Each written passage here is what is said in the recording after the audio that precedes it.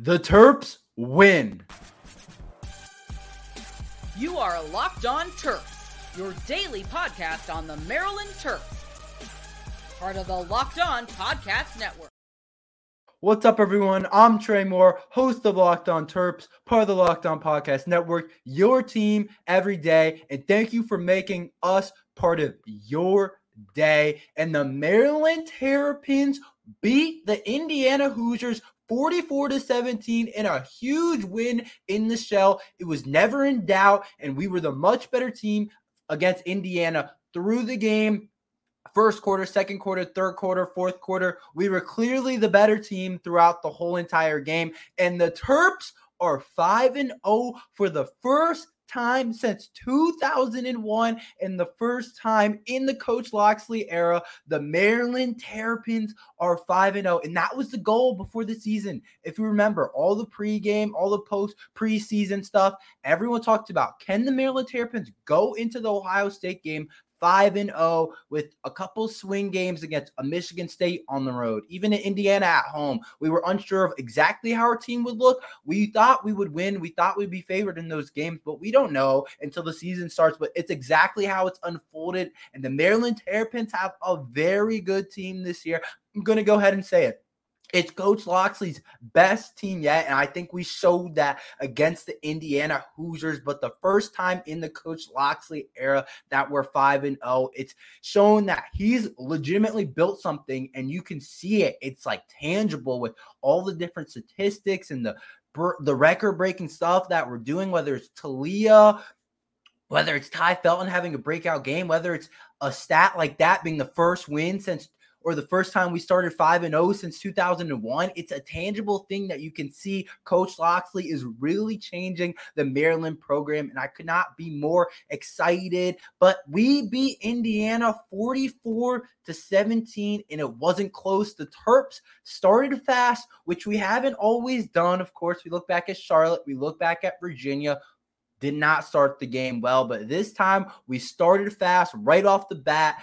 Quick 60-yard gain, 62-yard game to be exact, to Jayshon Jones, who, if you remember last week against Michigan State, Jayshon Jones didn't record a stat at all, didn't have a catch, didn't have a reception at all, didn't have a yard, didn't have anything in the run game. Jayshon Jones didn't record a stat, which is very rare for Jayshon Jones. He was our leading receiver last year with all those NFL guys, but Jayshon Jones got right back on track today, and he had 6 receptions for 120 yards. And like I talked about, he had the first play of the game was a 60-yard bomb to Jayshon Jones from Tagovailoa.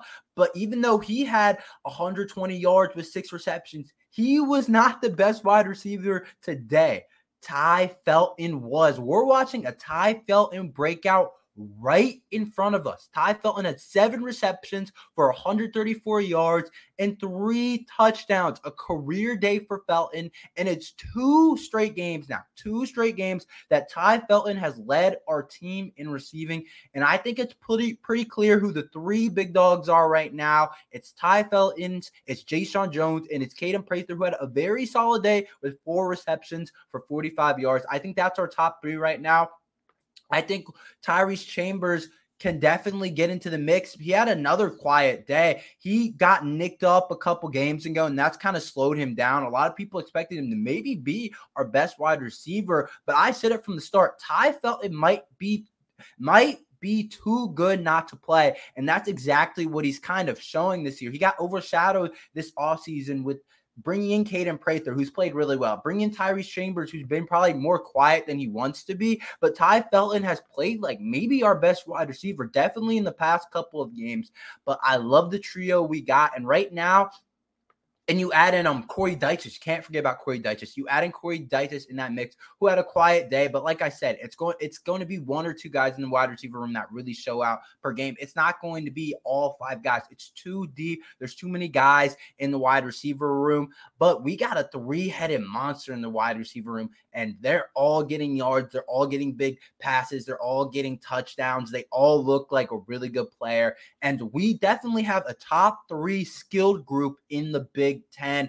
I will put ours ahead of anybody's except for Ohio State. Ohio State has the best skill group in the Big Ten with Marvin Harrison and Mecca, but we're going to be able to see them next week, and we're 5-0 just like them. So we're going to be able to put our heads right against their skill group and see who comes out the best. But I do like our guys. Of course, Ohio State has a bunch of dudes out there, but I love our guys right now. And we know Taulia, we know we have the quarterback advantage, and Taulia just showed out against Indiana. And I'm going to say he's the best quarterback in the Big Ten right now. He went crazy, 24 of 35 for 352 yards and 5 touchdowns for Taulia Tagovailoa against Indiana. He definitely had a very nice game against the Hoosiers. Pretty much could do whatever he wanted. It was deep passes. It was short passes. It was medium range passes. It was a touchdown to Ty Felton. He's one of the biggest reasons why we're seeing a Ty Felton breakout. But overall, Taulia is playing like one of the best quarterbacks in the Big Ten, if not the best. I heard the broadcaster talking about it. It's between McCarthy, it's between Aller, and it's between Taulia. But right now, if you look at the statistics, Taulia is number one in passing touchdowns and passing yards, and that's not going to change after this week. And he actually moved up. Now I didn't realize this. He's top 15 in the Big Ten in passing yards. And they said on the broadcast, he has a chance, if he stays on this trajectory, to be able to break the Maryland record, or not the Maryland record. He has all the Maryland records, but the Big Ten record in passing yards. So we'll see if that happens. But Taulia Tagovailoa has played really well so far. But how did the defense play? I'll tell you after this message from FanDuel. Right now, new customers get $200 off in bonus bets guaranteed when you place $5 bet. That's $200 in bonus bets, win or lose. If you've been thinking about joining FanDuel, there's no better time to get into the action. The app is so easy to use. There's a wide range of betting options, including spreads, player props, over-unders, and more. So visit FanDuel.com/lockedon and kick off the NFL season. FanDuel, the official partner of the NFL. But the Maryland Terrapins defense, I thought, played pretty well, all things considered. Only allowed 17 points, of course. But one of the biggest storylines of the game was Jayshon Barham was actually out with an injury. I didn't know that was going to happen going into the game. He was questionable, I guess. I'm assuming he's going to play next week. But all in all, I'm going to shout out the linebacker room.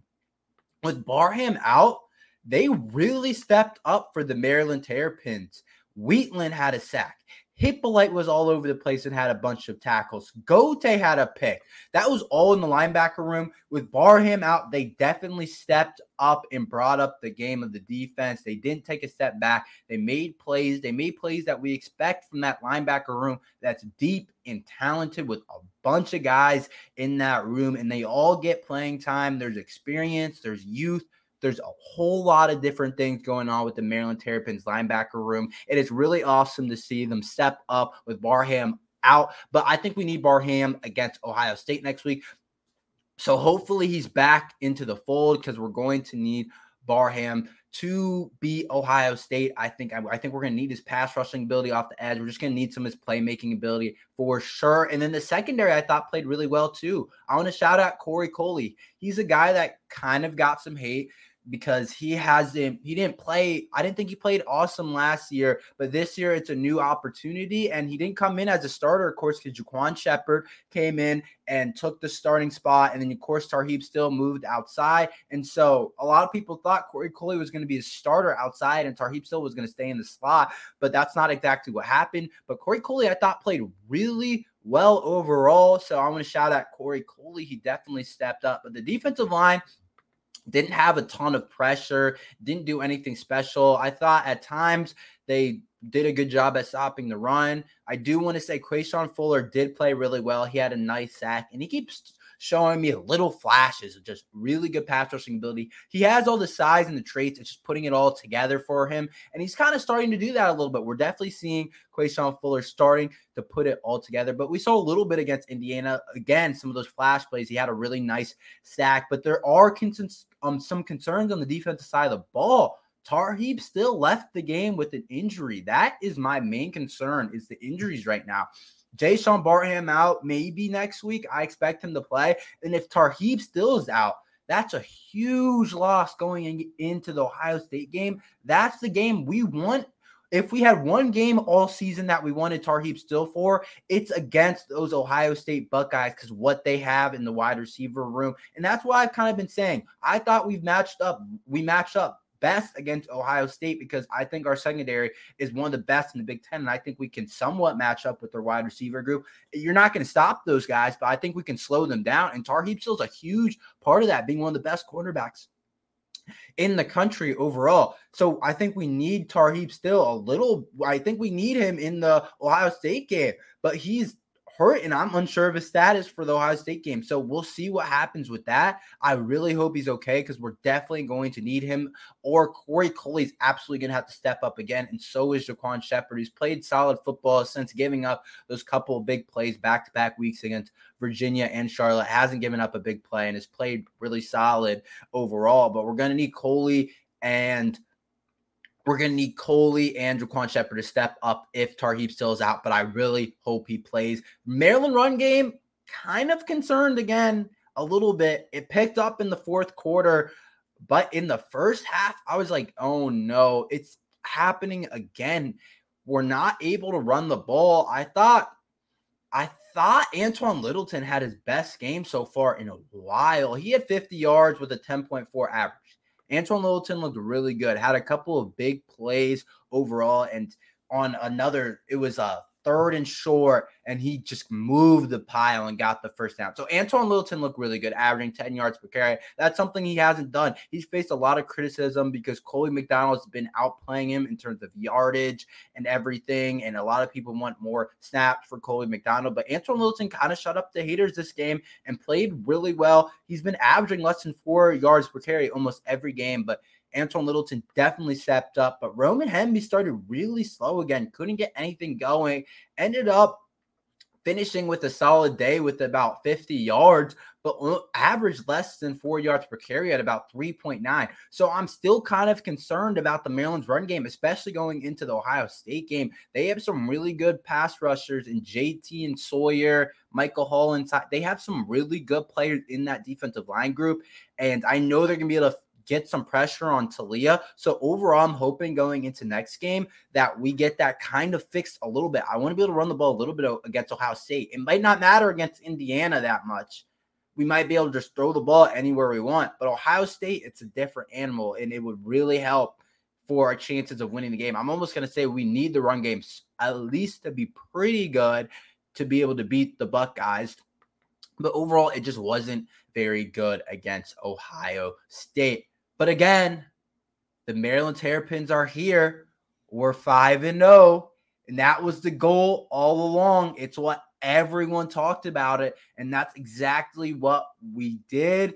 It's exactly what Coach Loxley has preached. Coach Loxley said, our program is in a state where it's time that we can compete for Big Ten championships, and that's something he hadn't said. So you had to take it seriously. And I'm not here to say we're competing for a Big Ten championship, but I'm here to say that the Maryland Terrapins have a really good team this year. They can definitely take down one of the big three, and they can definitely end up in a bowl game. And I expect next week for us to be in the top 25 overall. I expect us to move up. We were 30th last week, but we received like 20 votes. So after this blowout win against Indiana, would not be surprised to see us at about 25th, maybe 24th. Would not be surprised. I think we definitely sneak in. Colorado lost again, and we were right behind Colorado. They lost to USC by like 7.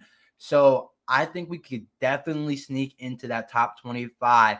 And going into the Ohio State game, it's the Fox pregame show is there. It's at 12. It's going to be a huge atmosphere. It's going to be loud. It's going to be one of Maryland's biggest games. I'm not going to say we're going to win it, but I think we have a good chance of putting up a good battle. But overall, we're here to celebrate the Indiana game.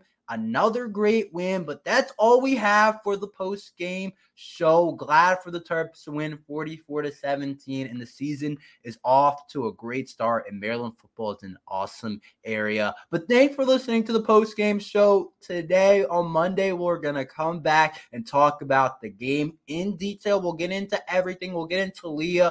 We'll get into the run game. We'll get into the Ty Felton's huge game. We'll get into it all. So make sure you like and subscribe to Locked On Terps for all of that coming up. But thank you for listening to Locked On Terps.